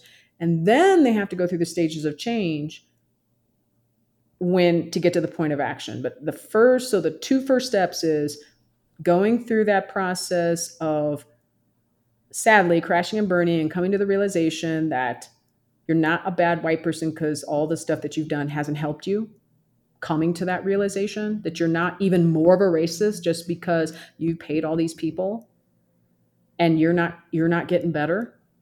In Mm. other words, you've done all this stuff and it doesn't work. It doesn't make Mm. you more or less of a racist. You struggle with racism, you just haven't gotten the help you need. And then two, being able to discern by learning how to trust yourself so then you can ultimately become a trustworthy person to all human beings, including POC, and you can be a true ally, because that is actually what POC want. POC want whites to be trustworthy, but we cannot be trustworthy human beings unless we do the emotional labor. So there you go. Yeah. If, well, first of all, you called me out. I'm totally going to work with you. How do I work with you? I'm I'm excited. There's Honestly, I've been looking for a new therapist for a long time, and now that I've moved, I don't have anything or anyone, so I'm a blank slate again. Well, here's the thing. I mean, and I want a lot of people to know this because I literally get so many requests for people to have therapy with me, but I can Mm. only treat people that are in Colorado and in Texas. But mostly, I really want to try to keep it to Colorado. So I wouldn't be able to give you therapy because I don't have a license in New Mexico. However, Dang. for those I know, but for those who, but here's why I provide coaching, and here's also why I'm doing this training. So the way that the coaching works, so this is for all the white people who aren't living in Colorado, right? Which are most of you. That's why I have the coaching, because what coaching does, guess what the goal of coaching is? Coaching is to peel back those narcissistic layers of defense Mm. and to beautifully prepare you to work with any therapist that is doing an evidence-based practice. Got it. Because I'm doing all the unpacking layer stuff with you in coaching Mm-hmm. so that all that's left after coaching is trauma that needs to be healed. And I can tell you that it doesn't matter if they're white. Like I get a lot of white people, oh, if they're white and they act in racist ways, can they help? Yes, they can. Because you've already gone through the process with me in coaching. And then in the end, the little trauma nugget is what you're going to get healed with. And in my coaching, at the end of coaching, I will be working with the clients um, at the end of the year, and I will be helping them identify which evidence based treatment for PTSD, because it is specifically PTSD, that Great. they will be using. So, for example, a lot of time people struggle with intellectualization. And that's why I love EMDR and somatic experiencing, because those are evidence-based practices that will get you out of your head and into your body. Yoga therapy. We're talking about things that'll help you address that trauma head on, but it must be evidence-based. So EMDR is evidence-based. There are several that are evidence-based. CPT, cognitive processing therapy, many, many others, somatic experiencing, prolonged exposure therapy. The actual best of the best for trauma is PTSD in particular is exposure therapy. This has been proven again and again. So the two for exposure would be EMDR and prolonged exposure therapy, as well as cognitive processing therapy. Okay, CPT. Got it. That CPT is actually used with veterans, with combat veterans. The VA developed it. It works really, really well. But anyway, yeah, I mean, that's what we do. So I would get on my waiting list for coaching. And in the meantime, like I said, please join me for developing self trust. It's on Crowdcast. That would be crowdcast.io/racism recovery center. And we have already done the first week. And there are beautiful exercises every single week. And everyone gets together like we did this past week, and we talk about things, we share things, they share things, and you can't beat it. $50 for 10 weeks. And this is the beta of this. It's ridiculously affordable. I wanted to make it Ridiculously affordable. I wanted to make it, well, come on, think about it. I wanted to make it ridiculously affordable because, like, I don't want any white person to have an excuse. Well, I can't afford this. It's like, no, like, please, like, you need this. Like, get in it, do it. Like, $50 is a lot for some people. And it's like, I need you to do this because it'll help you. So you got to be really courageous and bold just to even get into this type of way of looking at things. Yeah, And I yes, agree. many people do feel guilty. They're like, I'm betraying the influencer that I follow. I'm betraying them. But again, that's codependency. That's saviorism. You're not here. You need to be doing this for the right reasons, as in stopping your racism, not by kicking into codependency and going, I'm here to support that Black person. No. I even have my own followers. They get distracted and they go, we love April and and they can't help themselves. They go right into saviorism. We're following her and we're going to support her, use our white privilege to support her. And I'm like, sweetie, but you need to learn how to stop your racism. I'm here to help you. Like, I'm a clinician. I'm here to help. Like, you need to help yourself. And it's hard for them to conceive that I'm not this Black person that can't be strong enough to help myself. Right. Uh, and so, yes. So that is, we're doing a I'm lot of excited. shadow work, Elena. It's a lot of shadow work. It's all shadow work, dude. Mhm. All of it. And I feel like I'm really glad that I've exposed myself to all the imagery and the visuals, as well as all the written word, all the James and Baldwin and just so many different things. Toni Morrison, we could have a whole nother conversation about one of her pieces in Source of Self-Regard about land grabs, and how, when you were speaking about how this all started with an individual, it all started with like land grab in the end, which is all narcissism. All of it. Capitalism, colonization, exploitation. To me, I just look at it through the lens of it as a psychotherapist. Like, oh, it's all narcissism. Right. Yeah. Yeah. Treat the All of narcissism it. and the cycle of violence, all cycles of violence. Yeah. Last question, I promise. Mhm. When you were speaking earlier about the fact that it's very hard to codify a treatment for narcissism, I once had a conversation with a good friend who's a psychotherapist, and she was saying how she was referencing borderline, actually, which is a Mhm. version of narcissism. And she Yeah. was saying how that person has to be willing to see themselves and come in for treatment like 3 to 5 times a week to Yeah. catch all the iterations of what's happening. Is that true? That is true. So, for example, with borderline personality disorder, you got to get DBT, dialectical behavioral therapy, tends to be the most, like, the best evidence-based treatment for borderline personality disorder. But here, where I want to talk about the borderline, right? So, like, for example, many of you may or may not know about Centoya Brown. I do not. So Centoya Brown was a Black woman who, I believe she was 16 years old.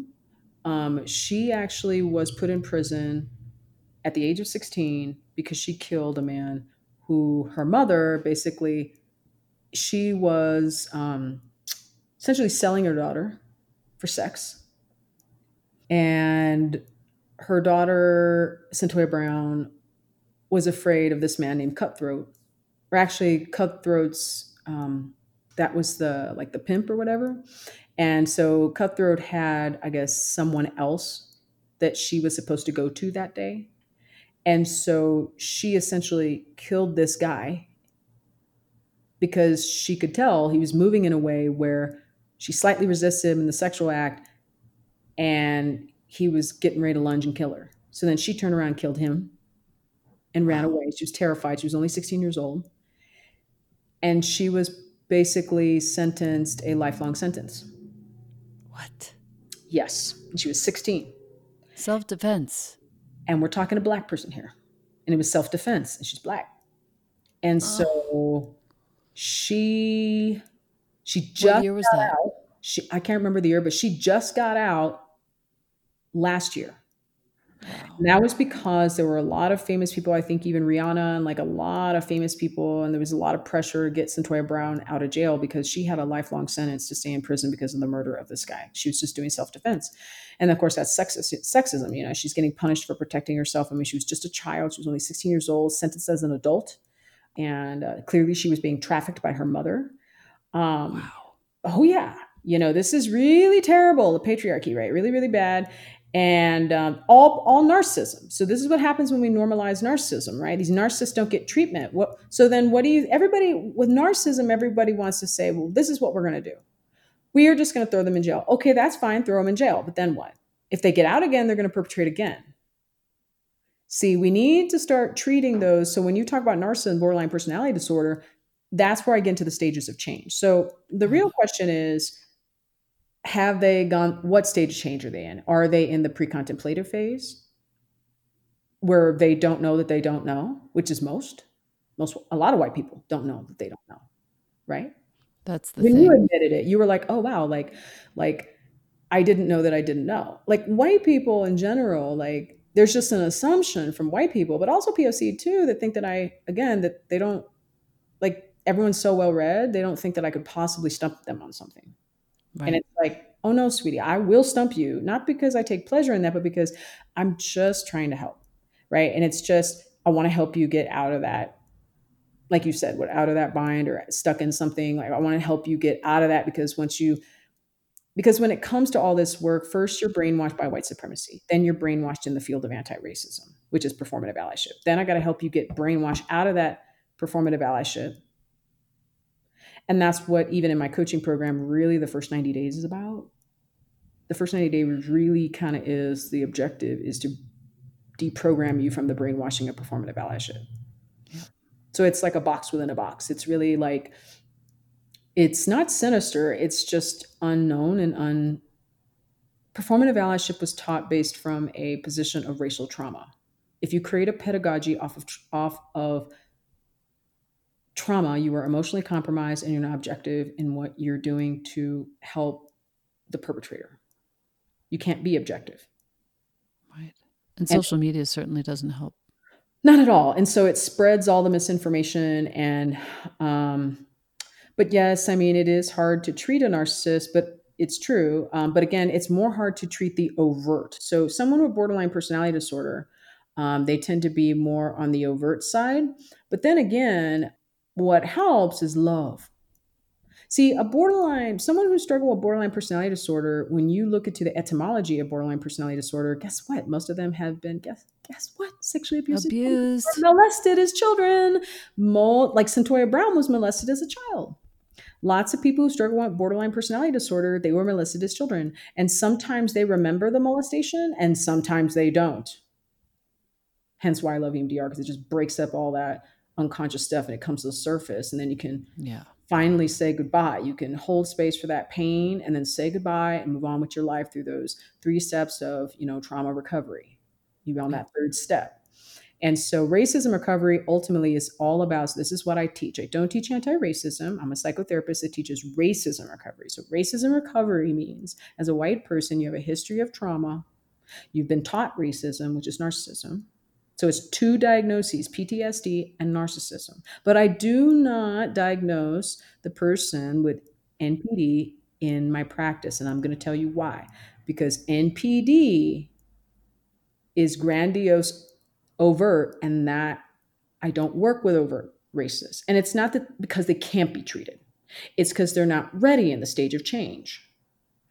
I work with the covert racist who struggles with codependency because they, on average, usually are kind of ready for a change, especially if they've gone through the stage where they go, oh, this anti-racism is really not stop. It's not helping me.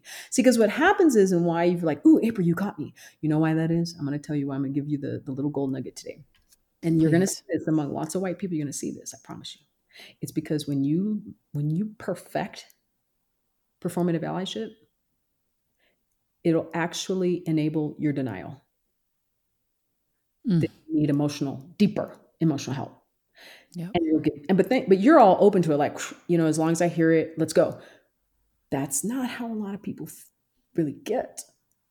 Their cognitive dissonance is so strong that then they just immediately reject it. Like when I say, like I said, my grandmother's hands, people are like, oh, April, like maybe you're being mean. You haven't even finished the book. Like, but the moment that I saw, there are beautiful points in that book. I'm serious. I skimmed through it and I go, okay, beautiful. There's actually a lot of trauma informed stuff in here, a lot of trauma informed. But what wasn't trauma informed in that book was about the mind of the perpetrator. See, that's the difference. It was very trauma informed about it was slightly trauma informed about the mind of the perpetrator, very, very trauma informed about the mind of the victim of racism, Hmm. not quite trauma informed about the mind of the perpetrator. Because if we're not talking about shame and shame spirals and NPD, and if we're not talking about narcissism, trauma, and shame in a book, then we're not talking about the mind of the perpetrator of racism. We're not even talking about it. I could tell when I read it that it was like, and what a lot of people do when they try to understand the psychology of racism is that they kind of just, and I know because I used to do it, you research a bunch of stuff of what people have said, but you haven't actually treated the white person. You haven't actually gone through the process of analyzing them. So there's information that is research that's been assumed, and then there's research that's actually applied, and that's evidence based. So what I focus on is evidence based, not you could have 10 books that say beautiful things and it makes sense, but can it work? It needs to be tested. That's why it needs to be tested. Does he work primarily with people of color, Mr. Medican? I don't know for a fact, but just on what I skimmed through, I think he said that at the beginning. He's a therapist, because I know he's a therapist too, a trauma therapist. And from what I could tell, just in skimming through, mind you, I skimmed through, Mm. I think that he works with POC, but I think from what I could see, he's done a lot of, if I remember correctly, just at the beginning of the book, he was talking about how much work he's done with POC, helping them process racial trauma. But Yeah. man, it's so different, the perpetrator, the trauma because that's called perpetrator trauma. So this is like, that's an actual word. Everyone can Google that later, perpetrator trauma. There is such a thing as perpetrator trauma. So I work with the perpetrators of racism. So that's the thing. As a white person, you need to understand, if you want to understand your psychology, you have to understand I have perpetrated, and now I need to work with someone that works with the perpetrators of narcissism, the perpetrators of racism. And if you're not doing that, then you're going to be not, if you're just working with someone who's only treated POC, but hasn't actually treated white people and hasn't really understood that, if they don't say at a minimum perpetrator trauma, Right. then they're not actually studying and testing what works and what doesn't work. And I honestly, in That a makes way, sense. don't know how the only thing I could think of is that the reason, like I said, the reason why this has gone as long as it has is because there's always been more of a focus on racial trauma and not the actual perpetrators, because people don't want to work with the perpetrators. But I happen to be very good at it, and that's exactly what I do. Got it. Well, I, for one, am super thankful because I wasn't finding any answers outside of you. I do think you would love Chloe Baldery. She was raised in an environment of Black empowerment, so she's very much about both sides, both rooting in compassion, both listening, conversing, like real productive, both modern and ancient teachings, real productive work, which I appreciated. But the two of you together, in my body and understanding, really make a full experience and a full, understanding. So I'm looking forward to working more with you. Send me that. You're gonna have to send me that information. I'll be the best judge of that again. I I'm will. such a No, I scientist. totally Like, will. I hear that, Yep. but I've had so many white people try to tell me who I think I'd work best with, and then I get I mean, there's a part of me that goes, "Oh, cool, let me check it out." I'm all excited, and then oh, I'm disappointed. So I hope not, but we'll see. I hate to be such a skeptic, but I am a scientist. I do get a little skeptical. I will see. I will tell you though who I do look for. Mm, My favorite people that I like to learn from are like, for example, narcissist specialists, Dr. Ramani. There's a great YouTube site called Vital Mind Psychology on YouTube. He is a narcissist specialist in Sydney, Australia. I can't remember his name. I love Gabor Mate. He understands sure. generate. I mean, I Sure. love Gabor Mate. I mean, they're the ones who understand narcissism and connect it to those who understand that narcissism is a child wounding and how they connect it through the macro and the micro. Hmm. Especially so, if anyone wants to send me information, you're like, oh, this is really cool. Don't send me information necessarily about critical race theory because I already know all about that stuff. Not that I've read it all, my goodness, but I already understand that. What I'm looking for is I'm looking to connect with people who are psychotherapists who have actually worked with perpetrators of racism, or if they haven't, which they probably haven't, like I said, is they are narcissist specialists. Now that's what I'm interested Mm, in. So yeah, I get um, that. it has to be psychologically based. Yeah. Well, I think the narcissist specialists will be the best people to buffet and Yes. round out what it is that you're presenting to the world at Yes. large. Yeah. Yeah, I get that. Well, I could go on with you all day, but I just need to say thank you. Thank you so much from so many of us who are going to find a lot of momentum, healing, understanding of what to do next in this. And I really appreciate you. You're welcome. Yeah, thank you so much. And we'll talk again. All right.